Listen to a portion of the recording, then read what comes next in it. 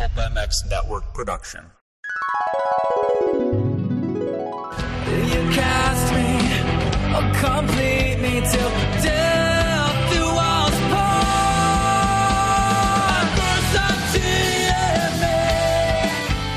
What's up, guys? It's Alex Gray, and you're listening to the Pulpmx Wrap-Up Show. That's all we need is more fake news, Pulpmx bullshit. It's quality, not quantity. All right, man? What's up? This is Darkside for the Moto X Pod Show. Welcome to the Pulpmx Wrap-Up Show, the #1 moto wrap-up show in the industry. And I'm here to discuss this week's Pulpmx show with a couple guests. But first, let me tell you about our awesome sponsors. Guts Racing was established in 1990 as a premier off-highway seat manufacturing company, offering high-performance seat covers and foam for motocross, supercross, even off-road competition. Guts Racing has worked with every top rider at some point of their career, from Steve Lampson to Jeremy McGrath in the 90s, Ricky Carmichael and James Stewart in the 2000s, and today with Rockstar Husky Pro Circuit Kawasaki and JGR Suzuki, as well as many others. If it's style and performance you want, you've come to the right place. Check out gutsracing.com for info on the many products offered, such as the Phantom Light Seat Foam. And listen, you know all about Michelin motorcycle tires from the Pulpmx show. And now I'm excited to announce the Michelin bicycle tires is a proud sponsor of the Pulpmx Wrap-Up Show. In 1891, Michelin patented the first detachable bead pneumatic bicycle tire. And to this day, Michelin continues to innovate and produce world-class podium finishing products for both road and mountain bikes. If you'd like to ride the same Michelin bicycle tires as mountain bike legend Cam Zink and the 2019 EWS champion Sam Hill, then visit bike.michelin.com for all the details on Michelin's extensive range of bicycle products and follow them on Instagram at Michelin Bicycle. And of course, those who ride dirt bikes, motorcycles, ATVs, and UTVs know Motorsport is the best place for OEM and aftermarket parts, riding gear, and accessories. Motorsport.com's dedicated team of gearheads have the knowledge and expertise to help get your ride working at peak performance and have you looking good too. Whether you race on the track, ride on the trails, or commute on the street, make your next ride your best ride only at motorsport.com. And I want to welcome on our new sponsor, Seal Savers. Since 1999, Seal Savers has offered the ultimate protection of the off-road industry. Seal Savers is the original fork seal protection, starting with the original Seal Savers to prevent dirt, dust, and mud from getting into your fork seals. Seal Savers has since revolutionized fork seal protection with their zip-on Seal Savers, making installation a breeze. So check out their full line of moto products as well as intuitive products for your side-by-side. Seal Savers is the original and the ultimate when it comes to protection. Enter the code PULP25 for 25% off at sealsavers.com. Hey, and don't forget to visit pulpmxshow.com for sponsor links and discount codes as well as the Amazon widget. If you want to be on the Pulpmx Wrap-Up Show with me to talk about the Pulpmx Show, or you want to contribute a question or topic for the Hello Pookie segment, send it to darkside at pulpmx.com. Okay, let's get to our guests. I think Cooper is in his head. Don't bug me with your music. Like, I'm out in the fucking desert. No, fuck off. I don't want to hear your music. Phil's hard. Phil took me out so many times. He called me pork chop. Troll's got a leg problem? Yeah, because he hasn't grown. Sleep on the floor, you wake up hungry, you know what I mean? Heather's titties. You might have been the only... I didn't go wide in the sand one time. Oh, shit. Phil was so mean, dude. And you could ask him today, he'll be like, I truly hated KP when he first got there. How do you get a bad start on that bike? I'm tired, dude. Why? I'm not going to lie. Don't violate my ear holes with your music choice. Oh, I feel tired. No, that's my mom. It's the motorsport.com tweets at Tallon segment. Yeah, what's up, boys? We are back with another episode of the Pulpmx Wrap-Up Show. Guys, hear the little laugh in the background. When I tell you who's on the phone, you'll know where that's coming from. Tonight, though, so here it is. Tonight, making his return, one of the funniest Pulpmx Wrap-Up hosts ever, brought to you by Michelin Bicycle Tires from Guaranteed MX, Mr. Ryan Gauld. What up, Gauldy? Oh, Canada. You're supposed to be standing right now, Darkside. That's our anthem. I am standing right now. Right on, buddy. What's going on, man? Thanks for having me. Looking forward to this. I'm still relevant in the Pulp Empire thanks to you. I believe you're still relevant. You know, just because COVID's keeping you out of the Pulp studios doesn't mean you can't be a part of Pulp. I don't know why Steve hasn't had you on the phone. It's a travesty. It is. It is a huge letdown. I'm definitely writing to, we call them the MPPs up there, but I'll write to the governors of Vegas to get me into that thing for sure. They need me. They need me. They do. Absolutely. Also on the line, making he's a virgin to the Pulpmx Wrap-Up Show, Brought to you by Seal Savers from Monster Energy, Star Yamaha, Mr. Josh Jelly Elingson. What up, dude? How are you guys doing? Yeah, first time, but hopefully I can perform, you know. Hopefully you can perform under pressure. With your profession as Justin Cooper's mechanic, I believe you probably perform under pressure just fine. Yeah, plenty of that when we're in that occupation. Yeah. So, recently, thanks to our boy Jericho, I found out you're a Pulp listener. But I want to get to know you a little bit, man. You haven't been on the Pulp show. Steve didn't even know you listen. So give us some of your background as far as Pulp goes. Like, when did you discover Pulp? How long have you been listening? I discovered Pulp. I've actually been listening to it for a while. And, I don't know, just his podcast is just, I do like the length of them because I listen to him on the bike or we're in the shop, and he definitely has some good content, and I definitely like to listen to him after each weekend just to hear what everyone's got to say and listen to the rider interviews. It's honestly a lot of good information to know, even leading up into race weekends and stuff. Oh, nice. Okay, so you're getting stuff out of it that maybe helps you a little bit. There was a lot of talk about Star Yamaha, a lot of topics that covered some Star Yamaha stuff this week, and we're going to touch on a few of them. I'm going to... maybe not throw you under the bus, but put you on the spot a little bit and see what you have to say. But no problem. No problem. Open to answering some questions. Awesome. Well, Gauldy, what'd you think of this episode, man? It obviously Chris Kiefer was in studio. Skip Norfolk came in. We had callers like Aaron Plessinger, Justin Bogle, Kyle Peters, Marshall Plum, and even Jericho, a.k.a. Derek Rankin, called in. What'd you think of the show overall? I'm a fan through and through, so it doesn't really matter who's on or who announces. I'm going to find a way to enjoy it, or you're going to find a way to somewhere through it, the 5 hours to enjoy it. But it turned out, I knew going into it with the little bit of hoopla and Twitter battle going back between Kiefer and Steve and JT and the FXR Fly and then Kiefer not being on the show for a while, I figured there might be a bit more tears and a bit more anger at the beginning of the show. And there was a little bit when we kicked it off there. Kiefer's like, I might not see you guys till next winter and stuff. And there was some joking. So right away we were kind of already jabbing. And that was, that's the way you kick it off when you got your bros sitting in front of you. And then, it turned out to be good. And to be honest with you, the Marshall Plum Skip Norfolk thing was awesome for me because Marshall Plum is a Canadian. So that was kind of cool. And then, talking like old Ross Peterson stories and all that kind of stuff. I was just getting into the sport then, so it was kind of cool to really, get my ear in on that one deep. That was cool to listen to. And as always, it was just like a couple good laughs. The I'm tired and the Tallon thing. I mean, I'm sure we're going to talk about it. That was a kicker. That was funny. Yeah, that's going to be one of the first pieces of audio we play here in a minute. But yeah, I didn't know much about Marshall Plum, so I thought that was really cool. I always enjoy it when he gets people on that I don't know a lot about. I've brought up a couple times, like having Dan Hubbard on a few weeks ago, and I didn't know much of Dan's background, and I became a fan of Dan just because he's into BMX. And Dude, I thought Crew Jones is his friend. Yeah, that was so sick. So I tweeted it out after that. I'm like, I know nothing about Dan, but same as you, I am now a super fan because one day I want to meet him. Yep. And hopefully befriend his Crew Jones buddy. I love that movie, Rad. Absolutely. As a matter of fact, I believe I'll be meeting Dan this weekend in Arlington, and I was texting with him last night, thanks to Daniel Blair, and he's going to come on the Pony Pod pretty soon. But we're probably going to talk BMX almost exclusively. But anyway, that's going to be cool. How about you, Jelly? Did you know much about Marshall Plum? Were you just as the guest as a whole Monday night? What'd you think? I thought it was great. I'm a big fan of Marshall. I'm a big fan of Skip. I actually know Skip pretty well, and just from him being around at the races when he was working for, I think it was the Traders Club team. Yep. But I mean, it's awesome just when those guys get going off on their old stories of the box fan days and talking about old races, old riders.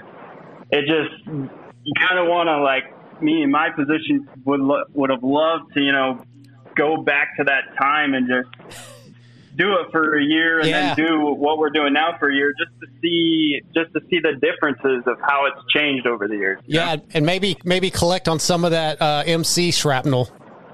Yeah, that would have been great. Well, speaking of Kiefer, you kind of touched on it, Gauldy. back after a long hiatus, which may not have been punishment for now being part of the FXR family. Yeah, we don't really know. We don't really know. No, obviously FXR is part of some of Steve's other podcasts, but it's still fun watching those guys bust their balls. And Kiefer legitimately, Gauldy, seemed bummed out. Well, I mean, for anybody that listens to his shows or the Coffee with the Kiefers or anything he does with Steve, he is likely the most sensitive man I have ever met in my life. He is more in touch with feelings than any woman I've ever met or maybe even been with. And so for him to be upset and really hurt by all of this is not a surprise. Yeah. He definitely wears his heart on his sleeve, and he's not afraid to cry. He's a hugger. He's a toucher. He's a lover. He kisses on the lips. You know what I mean? Like he is basically a man with a woman inside of him kind of thing, you know, one of those kind of deals. So for him to be bummed, I bet you he was truly bummed. I'm sure there's some text messages that we don't know about that were like, hey man, like this is getting a little deep. Like you're cutting me, man. You're cutting me and kind of thing for sure. So for him to come back on and show a little bit of it, it just shows his true colors, man. He is passionate. He loves his buddies and he loves the show. And when he wasn't kind of, you know, feeling part of it, you could really tell for sure in his voice. There was no hidden agenda there. He was definitely hurt and not being a part of it and feeling left out. Yeah, Jelly, where does Kiefer rank as far as favorite co-hosts? He's got to be, man, I want to say he's at least, no, he's definitely number one. Okay. When you get him going and then just how he tells stories, you're just sitting there laughing because the voice changes. It's almost like you're there with him in the story. It's pretty impressive how he explains everything. Yeah, that's a good way to say it. Yeah, and guys, not only was the show start out with Kiefer being a little bit bummed, but it started out with Marks being tired. I'm tired, dude. Why? I'm not gonna lie. Why? It's like I've been a busy couple of weeks. I feel tired. How'd you like to hear that? I'm dragging ass, so I'm letting you know ahead of time. That's a good way to start it. Yeah. If you're the boss, okay, and your employee says 9 minutes into his shift, your employee's like, dude, I'm dragging ass. I feel tired. You should be happy it took this long. Nine minutes in. That's good. For how I'm feeling. Yeah. How am I supposed to handle that? So, Jelly, this is typical Mathis, giving his guy shit, trying to make something probably out of nothing. I mean, Marks obviously kills it, does his job, but it's definitely a way that Steve builds content during the show and gives us something to talk about. Yeah, I agree. And Marks, honestly, he is great on the show, too, when he tunes in, but he must have been tired because he honestly didn't say too much throughout the whole show. Yeah, he was a little quiet. You're right. I mean, maybe he was legitimately tired. Probably because he's up, trying to get that app ready any day now. Oh, yeah. Jesus. he does not like it when that gets brought up. And the other thing before we really get rolling, finally, Tallon gets his own intro for the Motorsport Tweet at Tallon segment. We played it in the intro, but let's jam that out again. No, that's my mom. It's the motorsport.com tweets at Tallon segment. What is that? That's my mom. That's me imitating an eagle, I guess. I don't know what it has to do with motorsport.com, but our guy Swiss put it together. Oh. Talons. Talons. It has talons. It's talons. It has talons. I don't get what that's my mom. Where does that come from? That's just a part of it. I mean, I like it, but that's from the show when Steve was when Blair was here. Yeah, Daniel Blair. Yeah, and he was playing the eagle sounds. And we were crunching the beaks for. Yeah. That's my mom. Gauldy. So thoughts on the Tallon intro, man? I mean, it's good. I don't think it's my favorite one, but it's new, so it's gonna get a lot of play. Yeah, no, they did a good job of course it's a spoof, they're not going to be like legit and not have fun with it. And they did exactly that. That's my mom and the Talons and making it lean. And then of course there's a backstory that it leans all the way back to Daniel Blair and Eagle Grid and stuff. So there's so much hidden agenda there. If you're not a follower of the show and like say that was your first one getting in there, you'd be like, what? That doesn't really make sense. But if you go back and tune in and understand it all, it brings the characters all together. And I personally haven't met Tallon yet. again. Like I said, hopefully I get to get down and do a show again here soon enough. But he seems like he's a good kid. He can take the jabs with the best of them, and that was hilarious. I had a great laugh at that. Jelly, how about the fact that like Steve didn't even know necessarily what some of those hidden gems were about? He just went with it.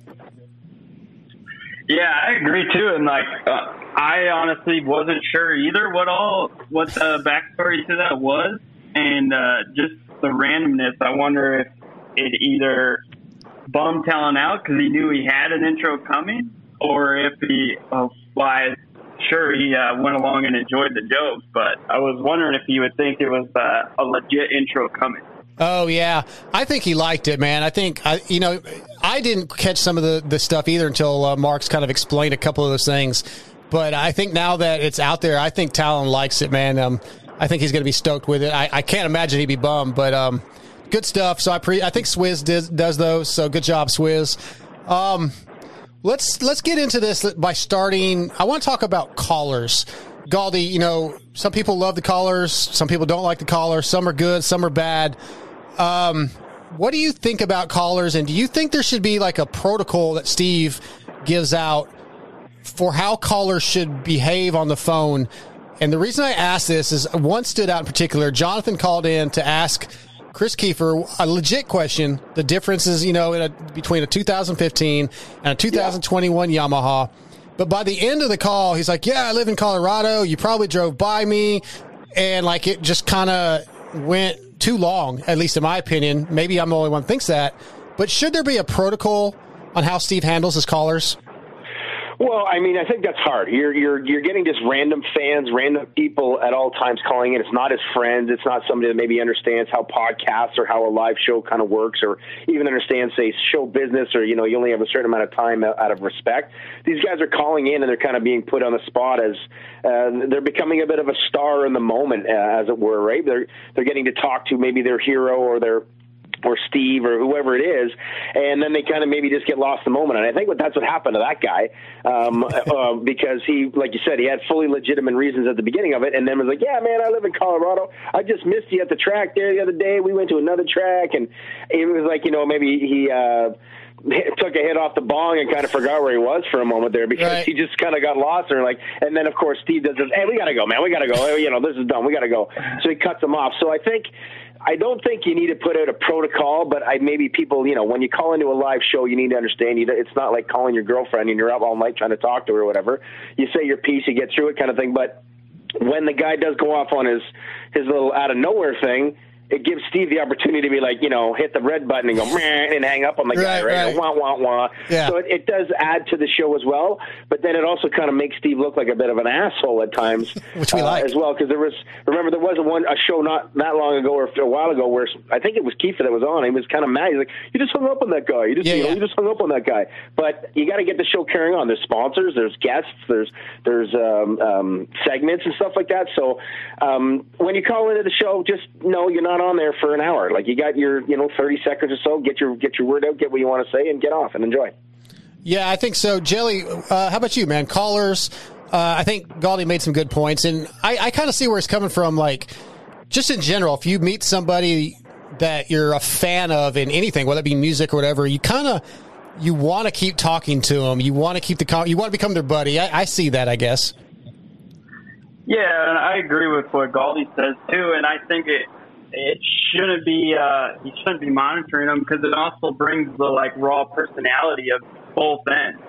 Like, you get the caller calling in, and yeah, he had a legitimate question, and then he kind of gets a little starstruck and wants to tell a backstory, and then you get, like Gauldy said, Steve, who wants to get him to wrap it up, and then he may get a little frustrated or something, and then it just turns into more of a just raw personality. Yeah. All right, well, let's get into the meat of the show this week. Guests, man, some really great guests. A lot of talk about mental health from some different writers and some insight onto some behind-the-scenes kind of stuff, and I thought that was pretty cool. Justin Bogle was really impressive to me. Steve asked him about moving to the 83 compound after Bogle had brought up being pumped with his progress and some changes. Let's check it out. If it needs to happen, I'll just do it. I don't really need to make a big deal about making the decision. You know, I'm a grown man at this point, so I'll make the decision and just make the move. So I'll never stop singing the praises of Robbie Raynard and his wife, Ashley, though. They're some of the best people on planet Earth that I've ever met and have helped me more than just about anyone in my life. Man, working with Burner, I really, really enjoy that. I trust him, and he's very good at his job. So yeah, I'm really enjoying my time down here. And I mean, as we speak, I'm sitting here on I've got a really mini little beanbag chair, and I'm sitting in the middle of the living room of my apartment I just moved into, and there's nothing else in here. So. I heard you went to Oklahoma, you grabbed some clothes and a mattress and your bike and stuff, and you drove back to Florida. Yeah, so my living room right here, I got my TV. Burner gave me one of those old little TV stands, so I got a TV, and it's on a stand, which is better than I was planning on doing. Right. And I have this little beanbag chair that I got today, and I have my skiers. That's it. That's all that I got in here. So that's insane. Mattress on the floor. You're right. Sleep on the floor, you wake up hungry, you know what I mean? With Joey being on the same team as me, it's been really good to bounce ideas, and I get along well with him. So it helps with testing stuff. I ended up on his fork setting, and he ended up on my shock setting, so we kind of got a little, nice. A Bovaci setting going on now, which it's just nice to be around the team and everyone, too, you know? All right, Jelly, so Justin Bogle's a guy that, and he even kind of brought this up, right? Like a guy that hasn't been top 5, top 10, a guy that the keyboard warriors are like, oh, why does he even have a ride? He sucks, all that BS. And Bogle decided, man, it's time to make a change. He's living like Rocky Balboa and Rocky IV, you know, with no amenities. I can't even say the word. What's the word, Gauldy? I can't say it. Amenities. I don't know what you're trying to say. Like no fucking amenities. Yeah, there you go. Amenities. Oh, amenities. There you go. Good job, Jelly. No cable, no Wi-Fi. Like a TV that might have been on a floor if Burner hadn't given him a stand. Like he is regrouping. He's, redoing things. He picked up his whole life, moved out of Oklahoma. You know, he's not as comfortable probably in his living arrangement, but he's doing what he feels like he has to do to turn things around. And I thought that was just badass. I mean, very few people would do that. That's for you, Jelly. Yeah, I don't think very many people would do it, especially in the middle of a season. But, I mean, with Bogle, like what he was putting in results-wise at the beginning of the season, he probably wasn't happy with, and then decided it's definitely worth a change or worth a try at that. So going down there and riding with a handful of factory guys, it's got to bring your confidence up and then improve your speed. So I think the move was definitely a good choice, and it's a bit of a gamble, though, going from what you know to something new, and it seems to be working out for him now. Yeah, I agree, and I was very impressed with that, Gauldy. Like lately on the wrap-up show, I've been talking a lot about some of these guys coming on Pulp and just seemingly being very honest and giving us their truth or whatever, like not just, oh, the team's great, I'm great. They're giving us some real stories, even like him talking about his mental health, and, and Steve brought up Joey Savacci kind of making a post. And then Justin Bogle admitted, like, hey, I've had some issues. I'm dealing with some stuff after the concussions. Everybody's dealing with some things. Like, I dig that. I don't want to just hear about your bike and the track was good. I love this shit. Oh, 100%. I mean, the world is on, loves reality. Look at reality TV and drama and all that kind of stuff like that. Now, not that mental health is drama, but when someone talks about it, it really gets your attention and collects your ears towards it, because it kind of like, holy shit, you get that holy shit moment, or like, oh, you never would have thought that, or whatever. And I love the comparison that Kiefer used sort of during this, talking about how tough the job is for these guys. What if you went to work with 5 coworkers and then the boss just says, all right, this is the workload today, get after it. Whoever comes in second, you suck today. And, right. You got to go back and you're mad at the end of the day. Like, nobody ever really looks at that. They look at, a guy like even Jelly, for instance, oh, your life is grand and you work for Justin Cooper and he wins races and you're making money and making millions and all this kind of things. But behind these scenes, there's so much toughness and long days and all this kind of stuff going on that people don't see. And when these guys share it, and Steve has built a great platform for that. I mean, he never liked to pat the guy in the back because, well, it just makes for better Pulpmx stuff. Not giving him any credit, but he's built such a good platform for these guys. They feel open and honest about it. It's like going on an Oprah or maybe even between an Oprah and a Jerry Springer. With it all, you get on there and you just open up and people get drawn to it, and it makes for some good entertainment and good for laughs, and it really gets you in tune with that athlete. And for me, not even shitting you, the first round I picked Justin Bogle for fantasy, and I missed it. He didn't even ride the night show. He hit his head in the very first race of the year, and I didn't see it. Like, I missed it on the thing, and I was like, mother effer, you doing that thing. And then over the last few weeks, I haven't picked him or anything, but I like watching him. And then that interview right there, I'm like, he's gonna have to. I got to pick him on fantasy this weekend. He just deserves it, even if he sucks or whatever. Like, he got me back as even a better fan again, being that open and sharing that kind of honesty and still showing such great respect to where he was, but now more respect where he's going. It's a cool story the whole way through. I agree. What you just said has affected me in the same way with some of these guys. Like when Jalek Swoll was on a few weeks ago, I instantly became a bigger fan of him, and I'm like, oh, I'm picking him in fantasy, and then inevitably my fantasy picks always suck. Unfortunately, we only see them doing the podium thing, really, right? Yeah. And these shows, whoever's it is, when they get on there, they're allowed to kind of be themselves, and then all of a sudden you're like, holy shit, he's pretty normal. He likes this and he does that, and he finds this tough, and it draws you in way better as a fan. Absolutely. Jelly, what about Jericho? So Bogle, obviously tight with Jericho. Jericho wrenched for him. You know Jericho now. I don't know how long, if you guys have just met through Star or if you knew each other beforehand. But I was not aware of this hugging thing. I think I'm going in for the hug this weekend, though. I mean, I'd definitely go in for the hug if I were you. I've known Jericho for, I'd say a couple years now, but just him joining the team is how I've really got to know him personally.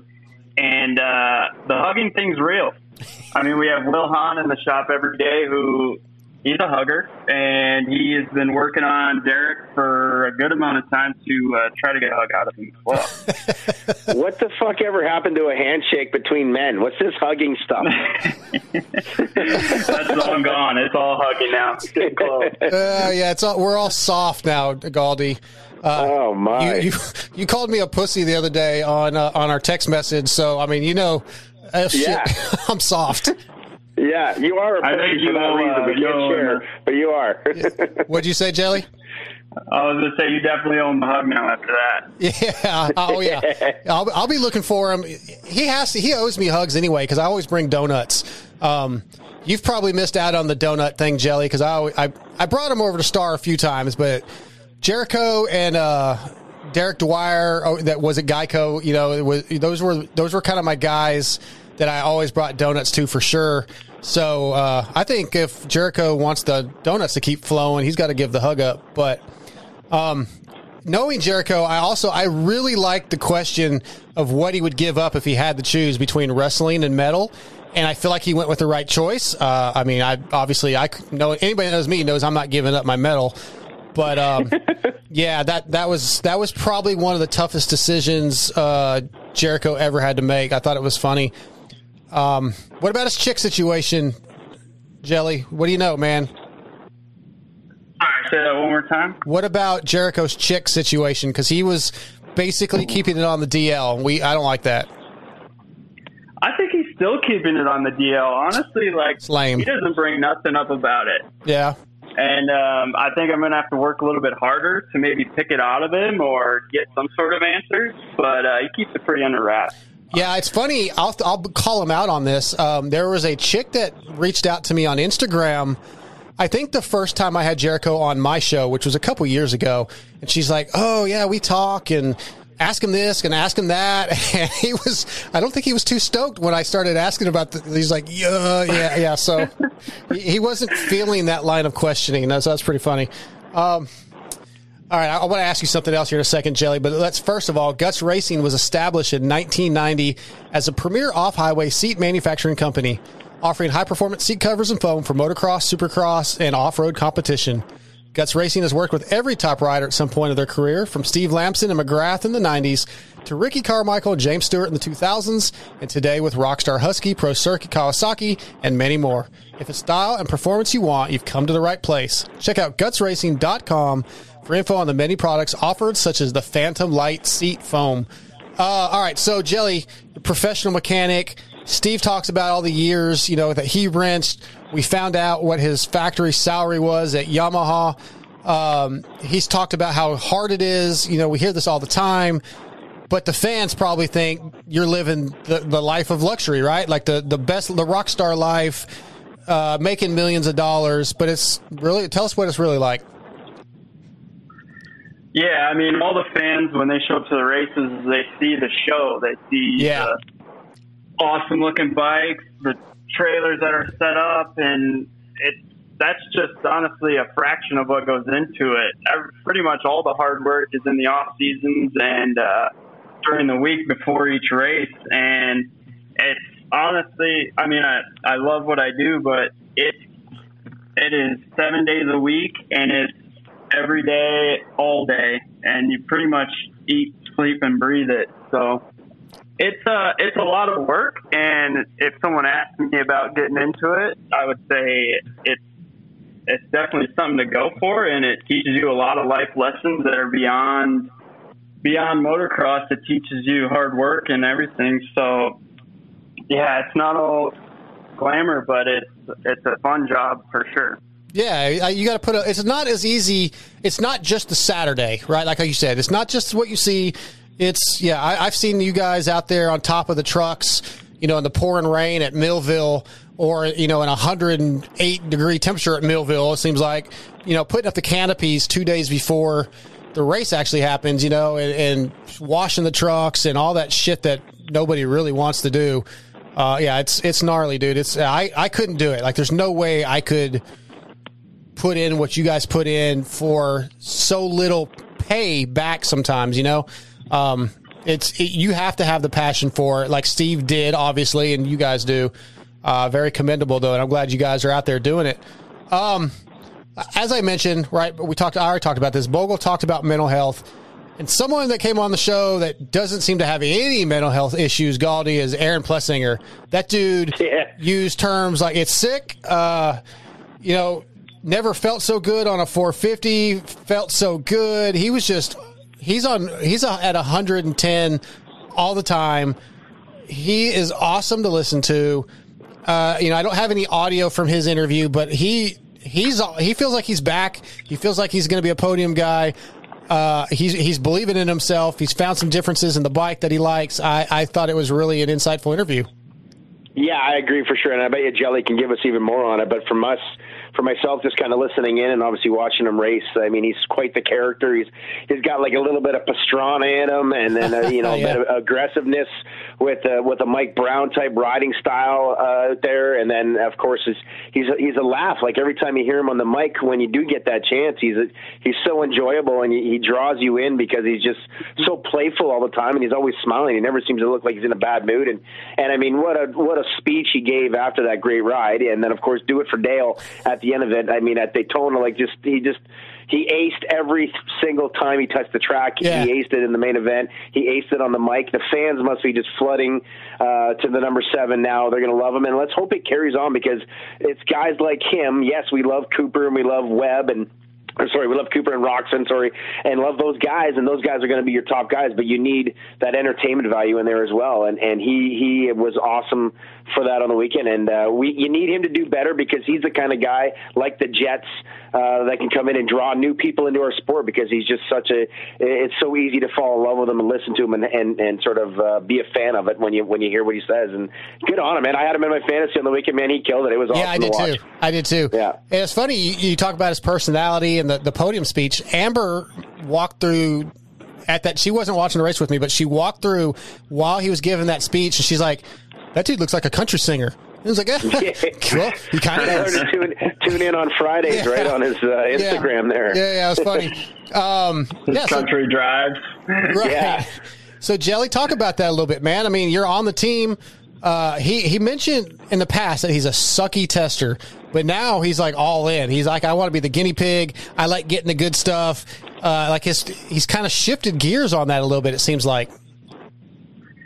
Yeah, I mean, to see Aaron's improvement over the last couple of weeks has been, honestly, it's been really exciting to see. I mean, I wouldn't even say he struggled in the beginning. He was actually having one of his better seasons, and to see his attitude turn into his normal self and happy with the bike is pretty awesome. Testing wise, wasn't with Aaron all that much when they were testing with him, but okay. I wouldn't quite say that he's a terrible tester. All riders know what they want. I think it's just with him getting back with us at Star, they knew how to talk to him and how to elaborate what he was saying towards the bike and then make the changes that they felt were right. I think that's the biggest difference is our guys have been, they were with Aaron for so many years that they've learned what he likes and what he means with what he says. Like, and how to turn that. Yeah, exactly. And how to turn that into transforming the bike into what he wants. Because he could be saying one thing, but they know which way to go in that direction. I think that's honestly one of the biggest differences for him this year is just having that family personnel background. Yeah. And I think that's something that Steve had talked about before this season started, that was going to be a good thing for him. And Gauldy, something that I kind of I may be looking too deep into this, but Steve asked AP about moving his family to Florida where Star's moving. And, and of course, AP's response was, well, it's a signing year. I don't know yet. I kind of feel like that's why Steve was asking that question, is just to see where his head was at, if there was any, info he could give out. Like, I felt like he was kind of prodding or probing with that question a little bit.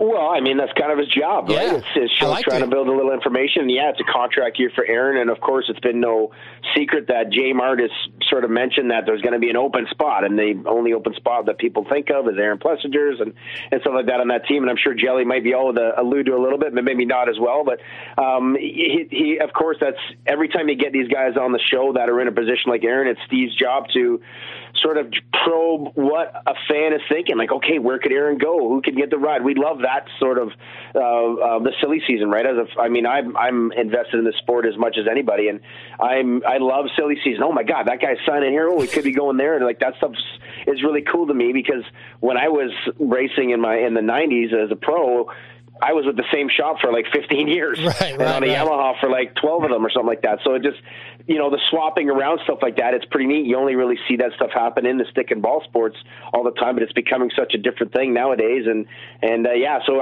for sure he was probing and looking for some info there. But by the sounds of it, there's nothing out there yet, unless maybe Jelly can give us any of the info on that. You got any inside info, Jelly? I'm the same. I'm not sure either. Yeah. Hey, so let me ask you this. Step away from the pulp topic for just a minute. How is it working for Jay Coop? Honestly, it's great. He is honestly a really great guy to work for. He takes care of me, and he's pretty easy on the bike, so that makes my life pretty easy. And he's doing really well and putting in the results, so that makes Sunday build days even easier. Yeah. So with the way round one went for the West quote unquote series, obviously instantly Justin Cooper became the favorite. Going in, J Mart, Justin Cooper were kind of the two guys. Everybody instantly felt like J Coop is the favorite now. Does that add any pressure to you? Obviously we can't ask him right now, but does that add any pressure to you, or does it take any pressure off because, the Jeremy Martins are out now, or does it change anything? It's honestly, the pressure's high from the start of the season through the whole season. Yeah. It's no matter what. It's still, I would say it would add a little bit more pressure because now pretty much all the focus is on Justin to perform and to get the results for the remainder of the season. So that's that's enough pressure in itself. And for myself, it's a lot of pressure to make sure he's on the track and he's getting the job done too. So. Oh, all right. That's a good answer. All right, let's shift gears here. We had a couple hot topics coming out of the last round that were talked about. Obviously, Cooper versus Roczen. Let's check this out. The big story, of course, Cooper, Webb, and Ken Roczen in the second turn. Webb drove it outside there. Kenny was not too happy after the race. Okay. I think he's heated, right? Yeah, he's heated. He wasn't expecting that, and that's why he's heated. Was it as bad as what he's making it out to be? No, he didn't go into the tough blocks. Cooper kind of screwed himself there, too, because he had at least a second-place start right there, right? He came out third, I believe, right. So he got pretty lucky because he could have come out fifth or sixth. Cooper's mentality is, I'm not really worried about Eli. If Eli gets around me, Daytona, it's Eli. He's going to be good. I'm more worried about Kenny. Eli's 29 points back. I know I can be able to handle Eli when we get back to Arlington. So I think his focus was make sure Kenny has a bad start. I just don't understand why everyone gets all uppity about what he did. It wasn't that big of a deal. It was not. There's nothing wrong with what he did. Nothing. That is racing. Right. But if you're Kenny, you're pissed. And because Kenny comes out with either first or second if Cooper doesn't do that. I think Cooper is in his head. Kenny was mad. And he should be. I think Kenny was more mad that he couldn't work his way back up as much as he thought he was going. I was surprised that Kenny's was that heated about it. Look, he should be mad, but he seemed like he was pretty upset about it. But Roczen, if Webb doesn't do that to Roczen and they pull they go 1-2 in some manner. Kiefer and I talked about it. We're like, yeah, that's racing. Yeah, it's part of the deal. I don't know. Kenny owes him one.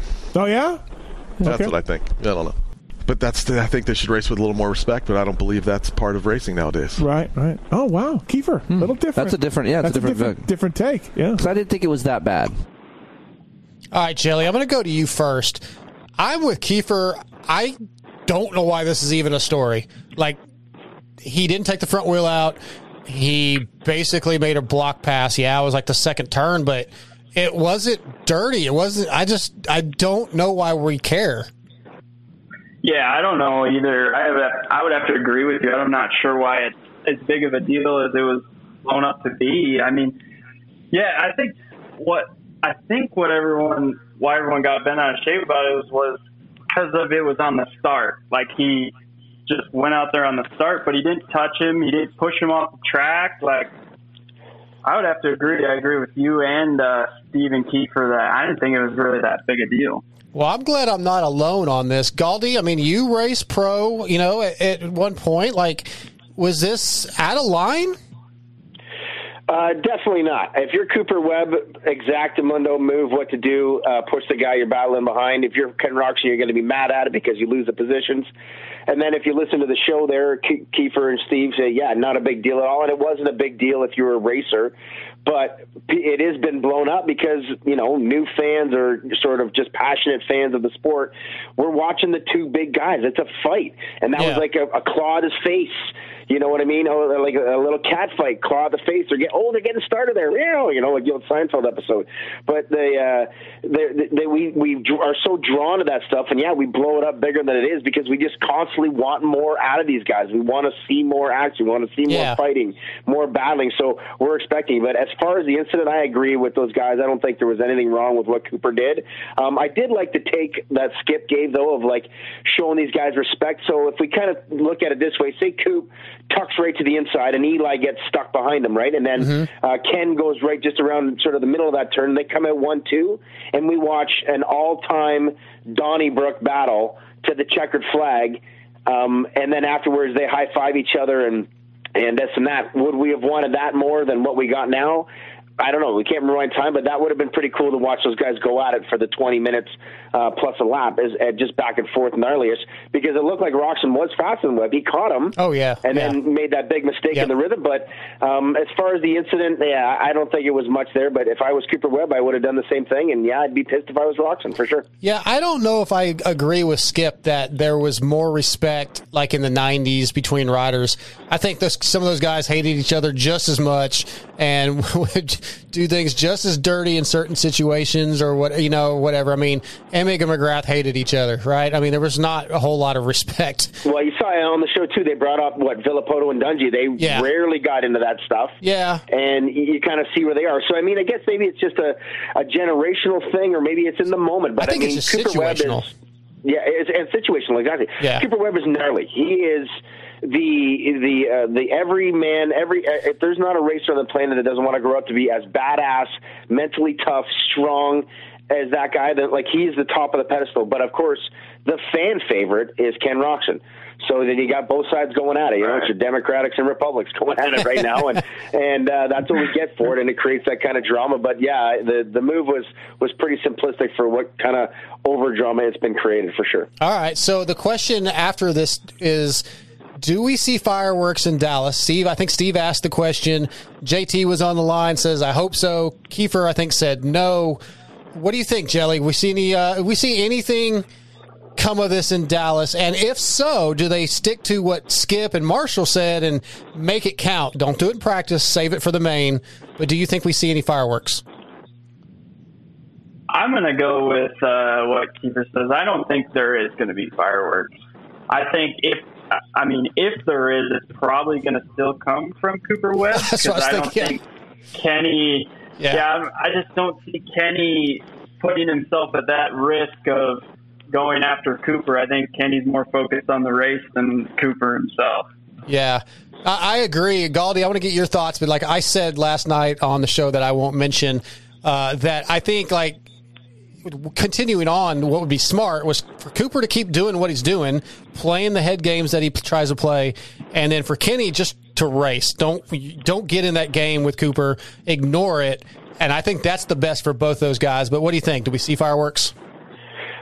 No, I got to agree with Jelly and Kiefer. I don't think we're going to see any fireworks unless it comes down to a last lap type of situation like we've seen. But if we have those fireworks, it seems like the number 2 has got the Roman candle of endless supply, because he seems to come out on top every single time. And that was a question I think that was asked in the segment with Thomas there, the tear-off, X-Brand tear-off segment. Has there ever been a rider like Cooper Webb on the last lap? And it didn't even take him a second. He's like, nope, never ever. And so, I mean, looking at the statistics and the track record, if I'm Kenny, I don't want to get into it with that guy. Exactly. Because so far, I have a big 0 as far as getting it back at him. I totally agree. Hey, since 1999, Seal Savers has offered the ultimate protection to the off-road industry. Seal Savers is the original fork seal protection, starting with the original Seal Savers to prevent dirt, dust, and mud from getting into your fork seals. Seal Savers has since revolutionized fork seal protection with their zip-on Seal Savers, making installation a breeze. Check out their full line of moto products as well as intuitive products for your side-by-side. Seal Savers is the original and the ultimate when it comes to protection. Enter the code PULP25 and save 25% at sealsavers.com. The other hot topic, Eli, 5 wins at Daytona. Is he back? What's coming next with Eli? Let's check it out. Daytona, Tomac, 5th win. Yep. Has to win. Makes it happen. Good ride. Great ride. It's expected, right? You say has to. I don't really say he has to win that. He was 29 points down or something. I know. And he made some up. He's only 24 now. 24 now. Yeah. Kiefer, I asked you this earlier. You still think Tomac's got this? Like, he's got a chance at this? I think there's the door is still cracked open. You do? Yeah. See, I don't know, man. I know he won this weekend. What makes you say? Why did you say I don't know? Because he's just got to jump 2 guys, right? He had to jump 1 guy. Injuries happen. How many points is he behind now? I haven't. 24. So sit and think about this scenario. Okay, you got the top 2 guys that might need to owe each other one on the track, and if they take each other out and they both DNF that one race, Tomac's back in it. I guess that's also lightning can come and strike, I guess, but I just don't like those odds of 2 guys DNFing, All right, Gauldy, I'm going to go to you on this one. Kiefer and Steve kind of say, hey, it's really, really unlikely, right, that Eli's going to win this or have a chance to come back. Skip and Marshall are kind of the voice of reason. Well, if this happens, what we just talked about, if the fireworks happens, then maybe both those guys DNF. Who do you agree with? What do you think of the topic? Well, I think the topic's a great one for sure. I mean, it is pretty, you say Eli's got to win it, but I think almost everybody has said at this track now, it's not what it used to be. I raced Daytona in the 90s, and it was, walking up the hill both ways, roughness, and so crazy, blah, blah, blah, daytime program. It's a true Supercross now. So to say he should have won it, it was just as much, not just as much Supercross, but as much Supercross as everything that we've seen this year. So there wasn't much different. But, yeah, it was a needed win for sure. And then as far as he's back and this and that, damn right. You win a race that you haven't won in a while, and look at what happened last summer. I can't remember which round it was where he came. I don't know if he went 1-1, one of the Nationals, and then he kind of clicked off the last 3 or 4 rounds, winning a moto each one of them, and was chipping away at the title again. He didn't win it, obviously, but chipping away kind of thing there. And so, and like anybody, you get a win, you get things rolling, and it's a positive thing. Yes, it's Daytona. He's won it 5 times. He's now tied with the greatest of all time. But like anywhere it is, you get that win, and you get this ball rolling. I definitely think you're going to see a very poppier and snappier, a little more aggressive, a little more ready to go this weekend in Arlington from Tomac. And as far as the Marshall Plum Skip Norfolk's thought on it. It's funny for those guys to say it. I mean, I think Marshall was in a pretty tight points chase back in 1990 when he was wrenching for Guy Cooper. But other than that, I think anything where he was in, he was kind of a winner. And same with Skip, they won all the time. So it would be hard pressed for them to be like, well, I could DNF and I could do that. Right. When's the last time you've seen Kenny or Cooper Webb DNF anything? They're way too smart for that. So I don't see that happen. I think Steve and Kiefer's thought and looking at it is good. But I also think that, again, with that win, Tomac's going to be I think they're a little somber on what they're seeing from Tomac. And then I think he's going to come out and be definitely a little much better than what he's been prior to Daytona. Okay. Well, let me give you guys some inside information, and nobody knows this really.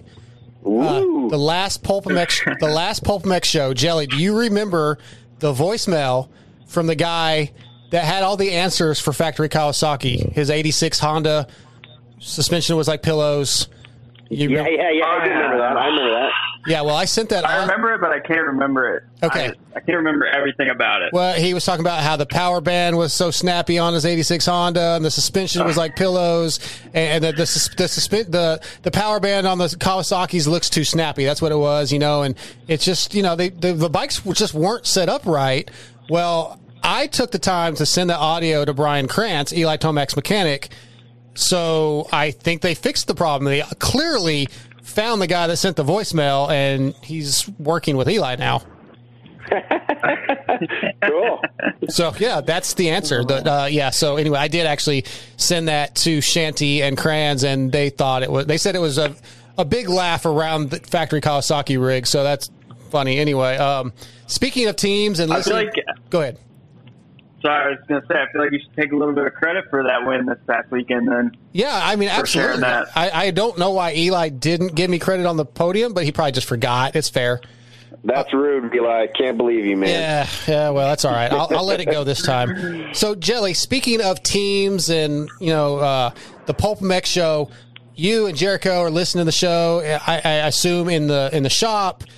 But from the history that Kiefer and Steve had with with Star Yamaha last year, there's somebody there that seems like they don't like Steve so much. What is that like? Do you get any of that vibe when you listen to the show in the shop? Are most of the guys into it? Is there ever like, oh, we need to turn it down, or what's that like? No, I mean we can listen to it as loud as we want. There's no weird vibes around the shop. Jelly gets a dock and pay if it's too loud.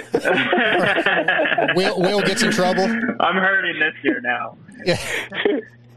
Yeah, I just I kind of wondered. It seems like a lot of people listen to Steve. I know a lot of the teams listen to Steve and the Pulp Show. I think it's just funny because of the little bit of history that happened last year. When Will's kind of backed off coming on the show. And he really hasn't talked about why. We all kind of have our thoughts of why he doesn't come on the show, but yeah, I was wondering what that vibe was like. But it's cool that you and Jericho, or anybody else on the team, big fans of Pulp? I'm not sure. I think it's mainly just me and Jericho. I know most of the guys will tune into it with us, but it's just mainly us two. All right. Well, Yeah, I was actually talking to your rider last night just a little bit. We were texting about Mad Skills. I didn't know how good he was. I just found that out. Dude, he's one of the best in the world, isn't he still? I think he's number 11 right now, he said, in the world. Is he 11? Oh, man, I'm like 98. What's that? They sent him, I think, was it Sweden? Yeah, to play in the finals. Yep. Yeah, a few years ago. Insane. I'm 117th in the world right now. Oh, wow. Well, I'm probably like 10,000th or something.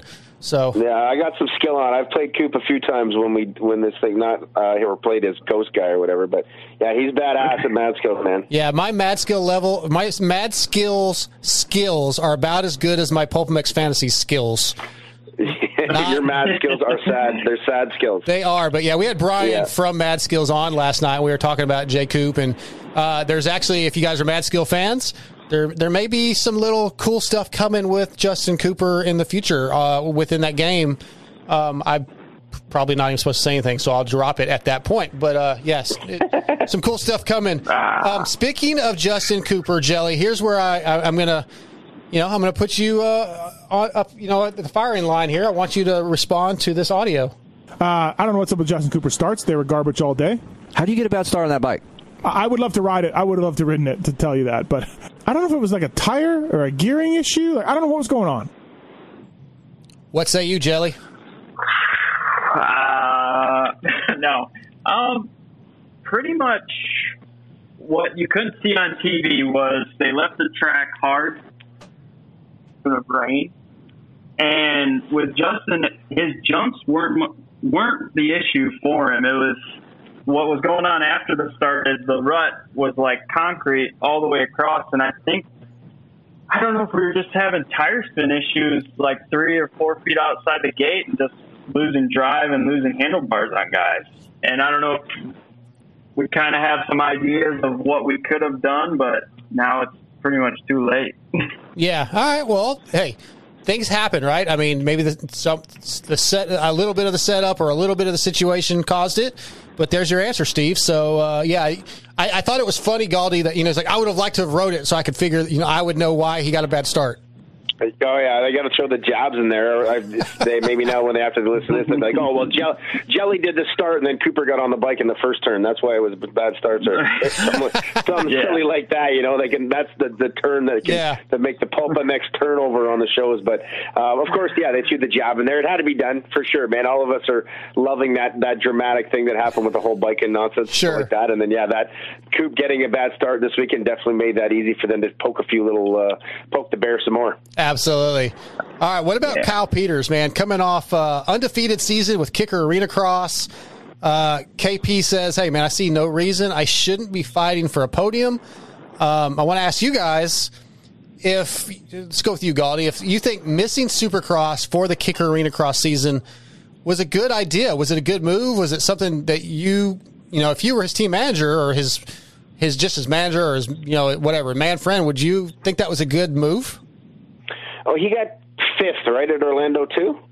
I think he got 5th, right? Yeah, I believe so. Yeah, so he started at the Supercross Series, great. And then, for people listening or they're going to tune into this thing, I used to do the Arena Cross announcing back in the Speed TV days when the money was real good and Gibson's and these guys that were winning, Brock Sellers was in there, stuff like that. They were making really good money. And then KP Shearers on the show, I think Steve pulled it. Did you make $50K? And he's like, oh, no, not even that. And I'm like, whoa, you didn't make $50K for winning 20 races in a row between track money, bonus money, something. I'm like, I felt like that was kind of, I don't know, a bit of a slap to we all know how shitty payback is in the sport with things, but I was just like, man, that seems really, really.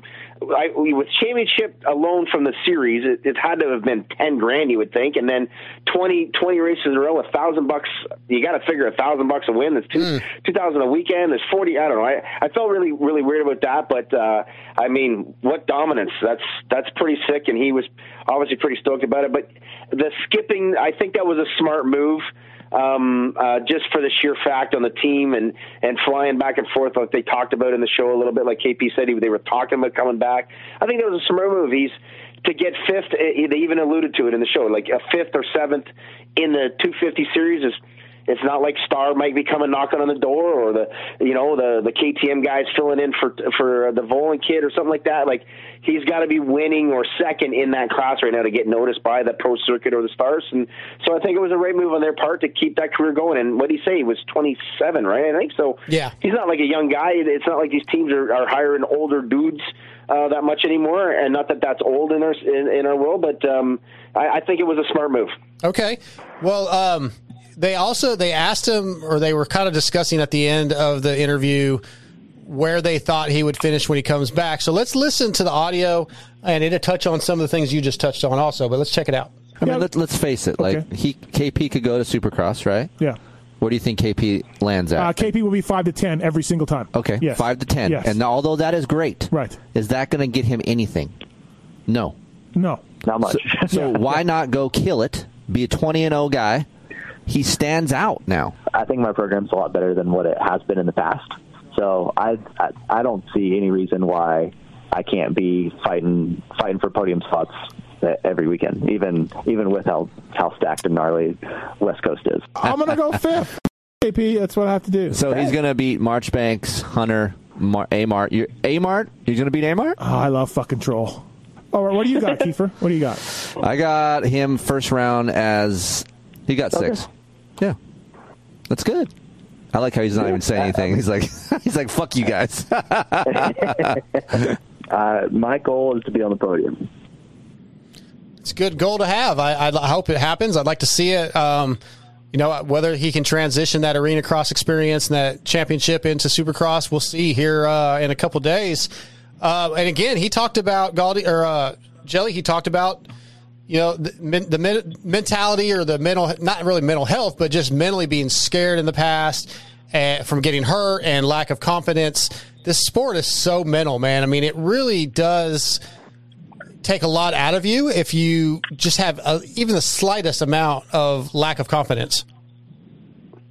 Yeah, I agree too. And then with him coming off of winning the arena cross, like, that's got to be a really good confidence booster coming into this next Supercross round. So honestly, it could go either way. It could push him 2 positions ahead and be on the podium, or he could just get another 5th or 6th again. Right. Yeah. True. I really liked. I thought it was pretty interesting, the Bobby Reagan talk, which I'm not going to make you comment on that, Jelly. But just, being let go after 1 year, that's such a brutal thing in our sport with some of these young guys that don't have time to develop. And Steve kind of told the story that he had heard about when Cooper Webb won his championship with Star, and Bobby basically saying, if you don't jump that section, I'm going to bench you. That's pretty hardcore, Gauldy. I mean, I don't want to get into it too much because Jelly's on the phone. I don't want to put him in a bad situation, but it's intense with these young guys sometimes.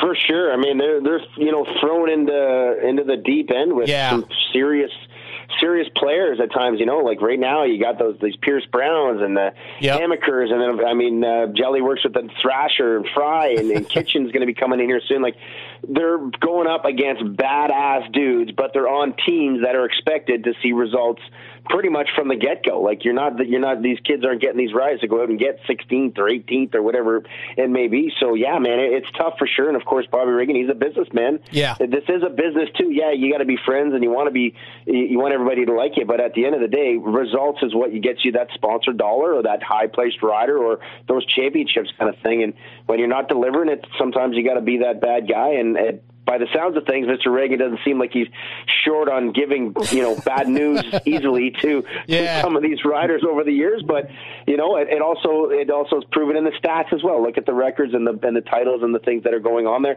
and the amount of riders that are willing to go there and ride for that team right now. Look at the amount of people that are there. And obviously Jelly can attest to that if he wishes. But sometimes you got to be an asshole to get ahead, and that's sometimes the way it's got to be. All right, fair enough. The last thing on KP that I want to talk about, I like that it kind of solidifies when Jeremy Martin was working at the motorcycle shop that Steve likes to make fun of, but KP talked about working at a car lot, and he's like, okay, surely I can go faster on a dirt bike. It's time to get back to racing. Look, dude, working a real job, a real quote-unquote job, will make you want to get back to racing. I can only imagine when I'm out there doing what I do every day, I wish I could do the media thing full time or whatever. Like, I get it. I thought that was pretty funny. So, yeah, KP was a great interview, I thought. Got to know him a little better. All right. So, hey, you guys know all about Michelin motorcycle tires from the Pulpmx show. And now, once again, I'm excited to announce that Michelin Bicycle Tires is once again a proud sponsor of the Pulpmx Wrap-Up Show. In 1891, Michelin patented the first detachable bead pneumatic bicycle tire, and to this day, Michelin continues to innovate and produce world-class podium finishing products for both road and mountain bikes. And just so you guys know, back in 1891 when they did that, Randy Richardson was still working for them. If you'd like to ride the same Michelin bicycle tires as mountain bike legend Cam Zink and the 2019 EWS champion Sam Hill, then visit bike.michelin.com for all the details on Michelin's extensive range of bicycle products, and be sure to follow them at Michelin Bicycle on Instagram. Speaking of Michelin, Randy called in to promote the deal between Motorsport and Michelin. If you guys go to motorsport.com, use the links on pulpmxshow.com. You buy a set of Starcross 5s, you get a free set of Michelin tubes. Hard to beat that. But you do have to buy the set. Don't listen to Steve. You can't just buy one. Buy a set. Get a free set of tubes. Thanks to Michelin and Motorsport for that. And I want to touch on Randy. Man, look, Randy is gold, Jelly. 99.999% of the time he's on. But he kind of bombed on his joke, the Alessi joke. I don't even know how many people got it.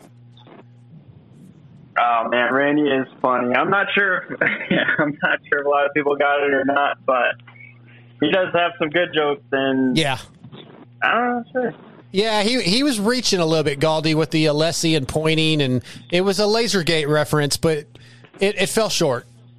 Yeah, no, 100%. But you know what? Out of the 100 jokes Randy can tell in, say, 10 minutes, 98 of them are hilarious. So I agree. You're gonna get, you know what I mean? It's a small percentage, but yeah, that one didn't hit home, but it also gave now a new funny little moment of the thing. Hey, remember that time that Randy did tell a shitty joke? What the hell was he talking That'll about? That'll be the new thing on Pulp. Yeah, hey, Randy, when he calls in next time, why don't you tell us another shitty joke? You know, so and then it'll turn into a hilarious joke. So there we go. We got a new segment for the next show. I like it. All right. So, Jelly, when you're listening to a 5-hour show like Pulp, do you have a preference between, like, the guests, like we had, like Aaron Plessinger, you know, or Justin Cooper, or whoever may be on, or, say, segments like the Race Tech Rant, Motorsport Tweets, X-Brand Tear-Offs, Future Headlines, or do you like just like an open discussion that leads to its own topic? I mean, do you have a preference? Honestly, I do like the open discussions that will lead kind of out in the left field on things that weren't even planned to get brought up, because I feel like it definitely goes down a road that it gets pretty interesting, and then they'll bring up old stories, or you'll get to learn something new about a different person. I definitely enjoy that a lot. Well, that was the perfect answer, because I did not set you up for this, but my next topic is the open discussion that led to JT talking about start blocks and wasn't allowed to use rocks. He could use any big pile of dirt he could find, but no rocks. And of course, Steve thinks start blocks are ridiculous. Start devices, mapping, it's just all that.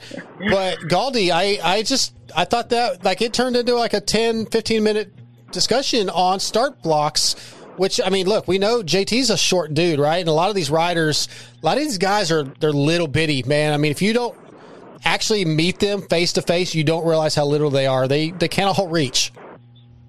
Yeah, 100%. I remember years ago when I first met RC and even Reedy, and I'm like, holy Christ, you look at them as these heroic statues, and then you're like, this guy can barely, see over the steering wheel. Yeah. And kind of thing. So it's pretty wild for sure. But yeah, it's funny how that is. And I got to agree with Jelly. And this show did it again with the Skip Norfolk part. Skip comes in, they start talking old school, and Marshall's sitting in his shop listening, and he calls in, and then all of a sudden it turns into this great old time story and stuff like that. And that's, again, that platform that Steve has created. These guests always have, it's like looking at the family tree. Everything branches out. Oh, I know this, or I'm going to call in for that guy, or whatever. I remember when I was doing the shows, buddies of mine from Canada call in, and then it just kind of goes off on a tangent or whatever kind of thing, So that stuff's really cool, especially when you have guests like a Skip Norfolk with so much history down there. You figure if someone does call in, it's going to definitely go down a rabbit hole and run off, and that's what it does. So I agree with Jelly on that one. I love the good discussion discussions, and then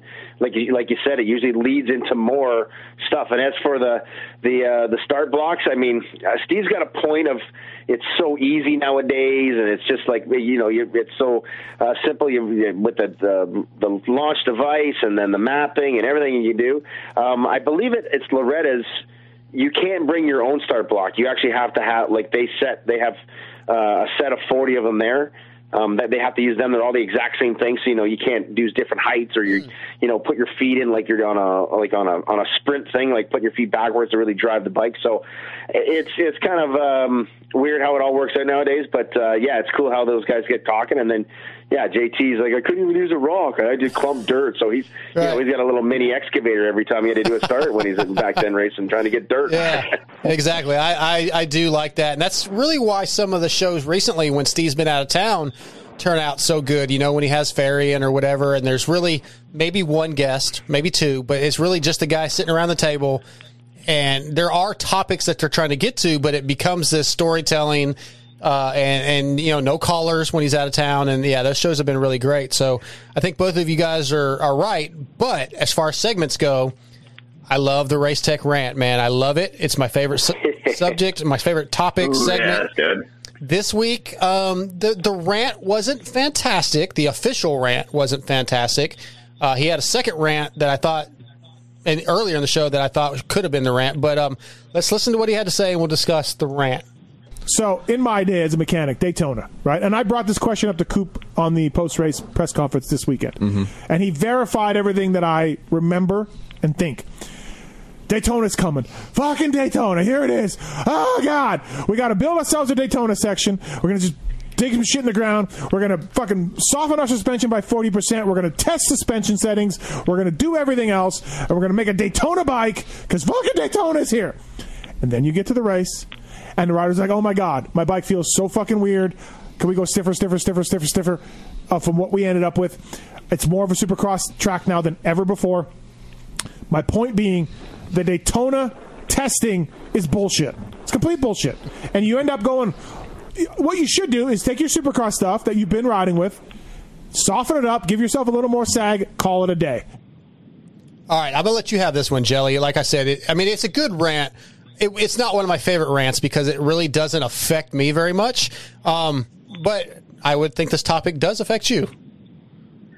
Yeah, I mean, I would have to, in somewhat, agree with Steve on the Daytona rant. For this year, for us, we honestly, all we did was ride some sand in Florida and pretty much left the bike the same, with the track being pretty supercrossy and then having, the gnarly sand section. The bike actually worked really well from our settings from previous races. Yeah, so we really didn't have that much changes going on during the week. Okay, well, typically, you guys both kind of lit up. It sounded like a little bit, vocally lit up when I mentioned the rants. Like, is that for you, Jelly? Is that one of the segments you look forward to? Yeah, it is. I do like hearing, honestly, some of Steve's funniest rants have nothing to even do with racing or motocross. They're either Starbucks or what happened at a hotel, which actually make it pretty enjoyable. I agree. Well, speaking of the FedEx one was hilarious. Yeah, FedEx, the post office or whatever it was. Yeah, the post office. Yeah, but the one, the other rant from Monday night that I'm calling a rant that was definitely non-moto related, Gauldy, was the boom bottle. Don't violate my ear holes with your music. Of course, unless it's Van Halen, then it's okay. Yeah, I thought that was great. I guess I would have to agree with it too. If you're going down the thing, if you're in the trail, I don't know. I'm not a mountain bike guy or road bike guy or whatever. But I guess it's the same way as like you're driving down the road and you come up to a stoplight or you're driving slow and the guy behind you's got the booming system rocking and it's listening to something that you don't like. Sure. You're like, oh my God, that's kind of annoying. But yeah, if it's a good song, you join in, sort of thing. Exactly. So I guess it could go both ways on it for sure. But can go both ways. Seems like he's exactly. Yeah, Kiefer, go both ways. It seems like Steve is very focused on these rides of his, these taser sessions that if you mess anything up in it just fucks his whole day up. Spoils his training session. Yeah, I would be fine. Like, I don't really care like, especially if you're on the trail and you're passing somebody or they're passing you and they go by, like it's 10 seconds. Who cares? But again, if it's like, I despise country music. So if it's country, I'd be pissed. Pretty much anything else, I'm okay. But anyway, I thought that was a good rant. That one made me laugh, even though it technically didn't fall under the Race Tech rant. All right, so a few more things we're going to talk about. My buddy Nick over at Moto Limited in Australia, he always sends me notes on the Pulp Show. One of the notes he touched on that I forgot to even write down was Steve not buying chains. It was just a small discussion. It started out with O-ring chain discussion, and Steve's like, hell no, I don't have to pay for my chains.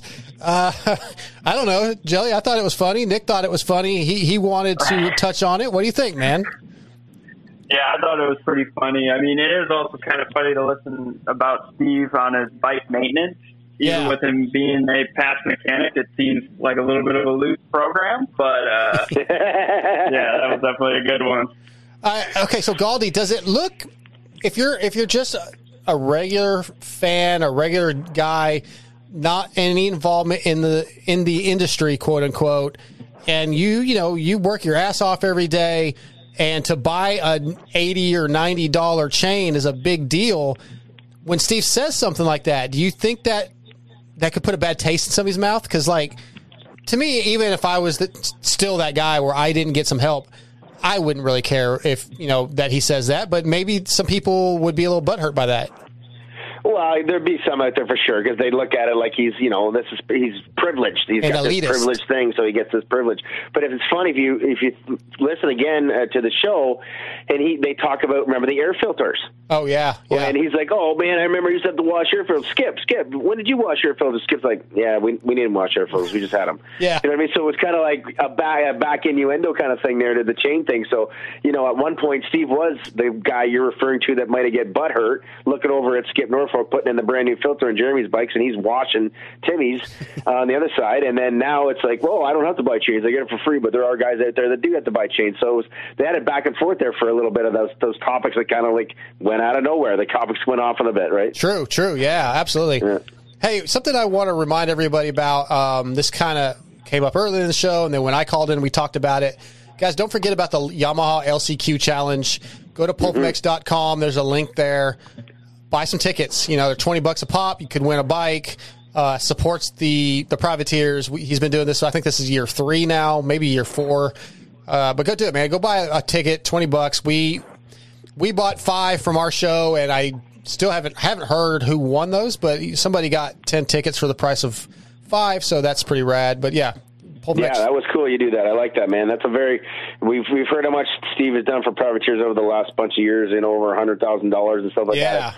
It's unprecedented. Once again, pat on the back. He does not have to do those types of things, and Yamaha doesn't have to kick in all these wicked prizes. That is truly amazing. And actually, I think we just saw something come out with Christian Craig doing something for privateers. Yeah, he is doing some stuff. I think that was today, right? He's doing like $500 for the guy that gets 41st or something. Yeah, I think in qualifying, I think it is. So that's cool. And maybe it's I saw what Steve did, and I want to do something like this, or maybe they came up with their own idea, but it's just cool. There are these programs out there for these guys that, they're not struggling, but it's definitely harder in the position they are in when they go to the races. Totally agree. So go visit pulpmx.com, look for the link, and buy some tickets. And, you might actually get something out of it. So that's cool. You might win something. I think there's some other prizes, too. There's like 19 prizes or something. Or is that... Yeah, it's crazy. Yeah, Mark's put it up on the YouTube channel thing. You could see it, and I'm sure all that stuff is on pulpmx.com. Go check it out. How about Jelly, the Kiwi that sent the email not liking Chris Kiefer and his F-bombs? No OEM wants that. Dude, that's a rare thing to get somebody disliking Kiefer. I didn't know those types of people were out there. I know. That's the first time I've ever heard anything about that. Yeah, that was. I don't know how you could not like Chris Kiefer. I totally agree, but that proves right there that like anybody can find. There's always going to be somebody that dislikes something. Like always, there's. It's too easy not to find the people nowadays. They can sit behind the computer and flex their tough guy dude. Yep, totally agree. But I disagree with that guy. A couple of my buddies that live in Australia and New Zealand are like they were hating on that Kiwi that guy was wrong. So anyway, that's pretty funny. Those who ride dirt bikes, motorcycles, ATVs, and UTVs know Motorsport is the best place for OEM and aftermarket parts, riding gear, and accessories. Motorsport.com's dedicated team of gearheads have the knowledge and expertise to help get your ride working at peak performance and have you looking good too. Whether you race on the street, race on the track, ride on the trails, or commute on the street, make your next ride your best ride only at motorsport.com. And, of course, the motorsport.com tweet at Tallon segment. We've already played the new intro. A couple cool topics here, a couple that I picked up on to talk about, Gauldy. Let's see. Filming Aiden when he sleeps. Chris Kiefer filming Aiden when he sleeps. Dude, I get where Aiden's coming from, but I also get where Chris is coming from. It's funny, though, man, and I love Aiden. That's a good kid, dude, but I think Chris has to keep doing it. Yeah, I don't know. I'd be probably pissed off if my dad was doing that to me. Well, of course you would be. But at that age, for sure. But, I mean, yeah, it makes us laugh, so I guess keep on trucking. All right, I like it. Jelly, the one I got for you, they asked about how often do mechanics fight down on the pit lane, whatever. You ever get into it with anybody? Honestly, I haven't. I haven't really even seen a fight down there. I don't think it really. I mean, you get into a little push and shove to get a spot at the bales, but other than that, it's really not that bad. No games of like hanging your pit board out a little longer so the guy behind Justin doesn't get to see. Whoever's behind Justin doesn't see his pit board. Oh yeah, we're all doing that. Okay, we're putting it out early, letting the guy in front of him see it. Yeah. Okay, that type of stuff goes on, but. With fighting wise, no, not really. Yeah. All right, good. All right, here's another one for you, Jelly. Let me play this, and then I'm going to get your thoughts. So rank the 3 Yamaha guys through 9 rounds. Ferrandis has probably shown the most speed. Okay. Mookie, you have to go Mookie 1, though. Like, Mookie has been there every week. I go Mookie 1, and then I go 2A and 2B. Mookie, AP, Dylan, and Dylan, I think, rides the bike over its potential at times, so I think that hurts him. Could you guys see how much better AP was in those whoops than everyone around him? So that's where I really struggle with him carrying this form on, because I don't think he's going to be able to have that advantage, right? There's not going to be a 50-yard set of stand whoops where he's just going to be able to get up on the rear tire and blast past everybody. I just think he's going to be up near 3, 4, 5 more than we've seen him so far. All right, Jelly. So this is your team, your guys. Even though you're the part of the 250 division, are you willing to rank your 450 guys? It's honestly tough. Like, all 3 guys have had their shines and their weaknesses. I mean, Mookie's been probably the most consistent, I would say, because he's constantly got himself within the 5th, 6th place area. But then you got AP, who had a breakout ride, put himself on the podium. Dylan had a breakout ride, put himself on the podium.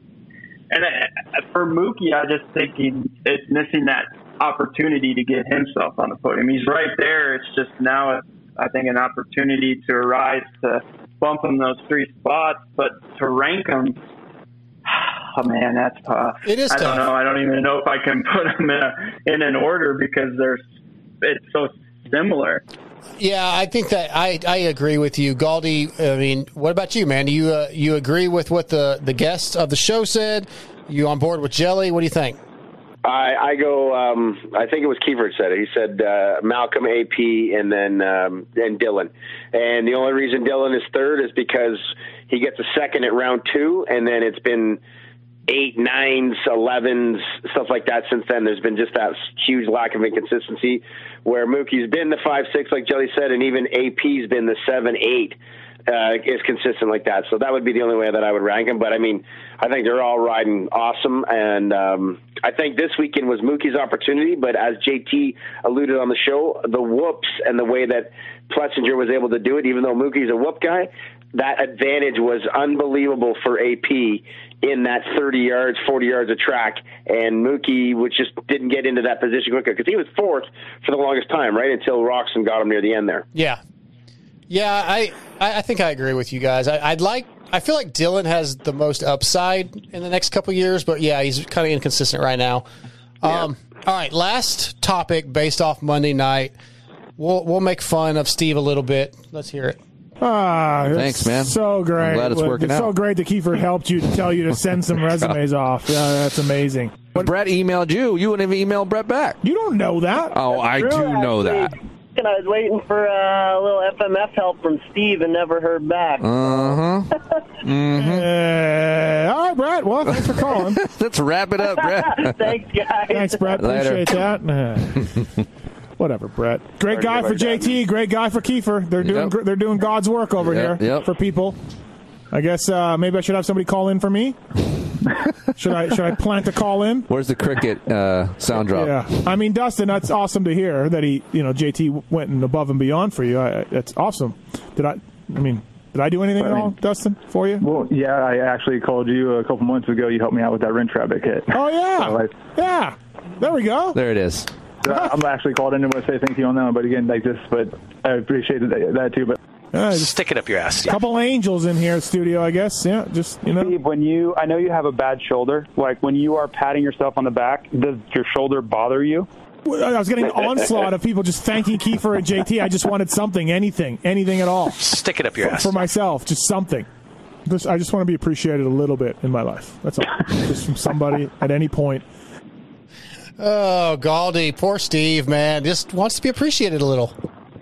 Yeah, it's tough there at the top of the empire, sitting in that big chair, staring down at all his disciples, for sure. It's a tough life out there. It is. But as JT alludes to, he goes to the track. People pat him on the back all the time. That's just him having fun with his buddies in the moment on the show. Yeah. Because there wasn't a letter in it's pointed towards him or whatever it was there. So, he's got the big heart. But if that happens on the show, then he's able to turn it into some sort of dramatic entertainment for us. I agree. I like JT's response about patting himself on the back. Yeah, that was good. And he got a bad shoulder and all, but Jelly. Have you ever met Steve, Jelly? No, I've never met him personally. Actually, that's crazy, man. We gotta. He swung by the truck, but swung by the truck, but other than that, I haven't. Well, now that he clearly wasn't aware that you were a listener when I mentioned it Monday night. So I bet he'll say hi now, and that'd be cool. Maybe next time Jericho's in, during some off-season stuff or something, we get you in too. That'd be pretty cool. Yeah, that would be pretty cool. So, Jelly, I want to ask you, since you're a fan, and this is the first time on here, what is something that Pulp is missing, or is there anything that you would like to see added, changed? Any thoughts on the show overall? Oh man, that's a hard one. Yeah. It's pretty damn good. Yeah, it is, and it does have pretty much a variety of everything. Nothing really, honestly, pops to mind that more Gauldy. That would, or Gauldy for sure. His episode's good. The Glenn Hill. Go ahead. Sorry. No, I was just gonna say it's got a little bit of drama. It's got a little bit of comedy, and then it gets serious. It's got throwback stories. I don't know what more you could want to add to it. Yeah, I mean, the Medals Up show, Glenn Helen 2 years ago, still my favorite show of all time. That's my number one. Yeah, we had a good time. But Steve shows Martin Scorsese's just waiting to write the script here for the ultimate movie on Pulpmx. It just has it all for us. I agree. I would love to be able to think of something and be like, yeah, this sucks for this reason, but I just don't. I don't have it, man. The show's good. It's gold all the time. Once again, I want to thank all the sponsors: Guts Racing, Michelin Bicycle Tire, Seal Savers, and motorsport.com. And of course, you can go to pulpmxshow.com, click on the dealers sponsor tab, and there's links, discount codes for most of the sponsors. If you don't see a discount code or a link there, generally you can hit the contact tab and send an email to Steve, and he usually will get back to you. And he might even hook you up with a deal. So, yeah, do that. Support the sponsors of the show so the shows can keep happening. If you have any information, any questions, any content, any questions for Hello Pookie, hit me up at darkside@pulpmx.com, and we'll try to get to it. But next week, we got David Villeman on Wednesday night, which just totally fucks my schedule up for my show. Thanks a lot, Steve. Yeah, he tells me when I call in, like, I appreciate your dedication, but, yeah, that, like, my show's effed. So I don't know what the hell I'm going to do. Thanks a lot, Steve. But I guess, he doesn't care about the Pony Pod, and that sucks. That sucks, Steve. It really hurts my feelings a little bit. Maybe I need some counseling. But anyway, guys, before I let you go, Gauldy, you got anything else?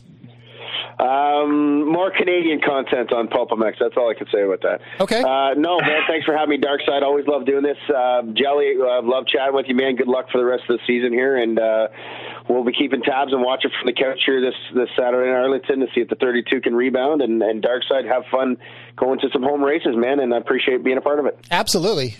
Jelly, you got anything before we go? No, I just wanted to thank you guys for giving me the chance to come on. Hopefully I did okay. But other than that, thank you. Absolutely, guys. Thanks. Other than that, I guess that's a wrap. We're out of here. See ya. Why would you want to re-talk about the Pulp show?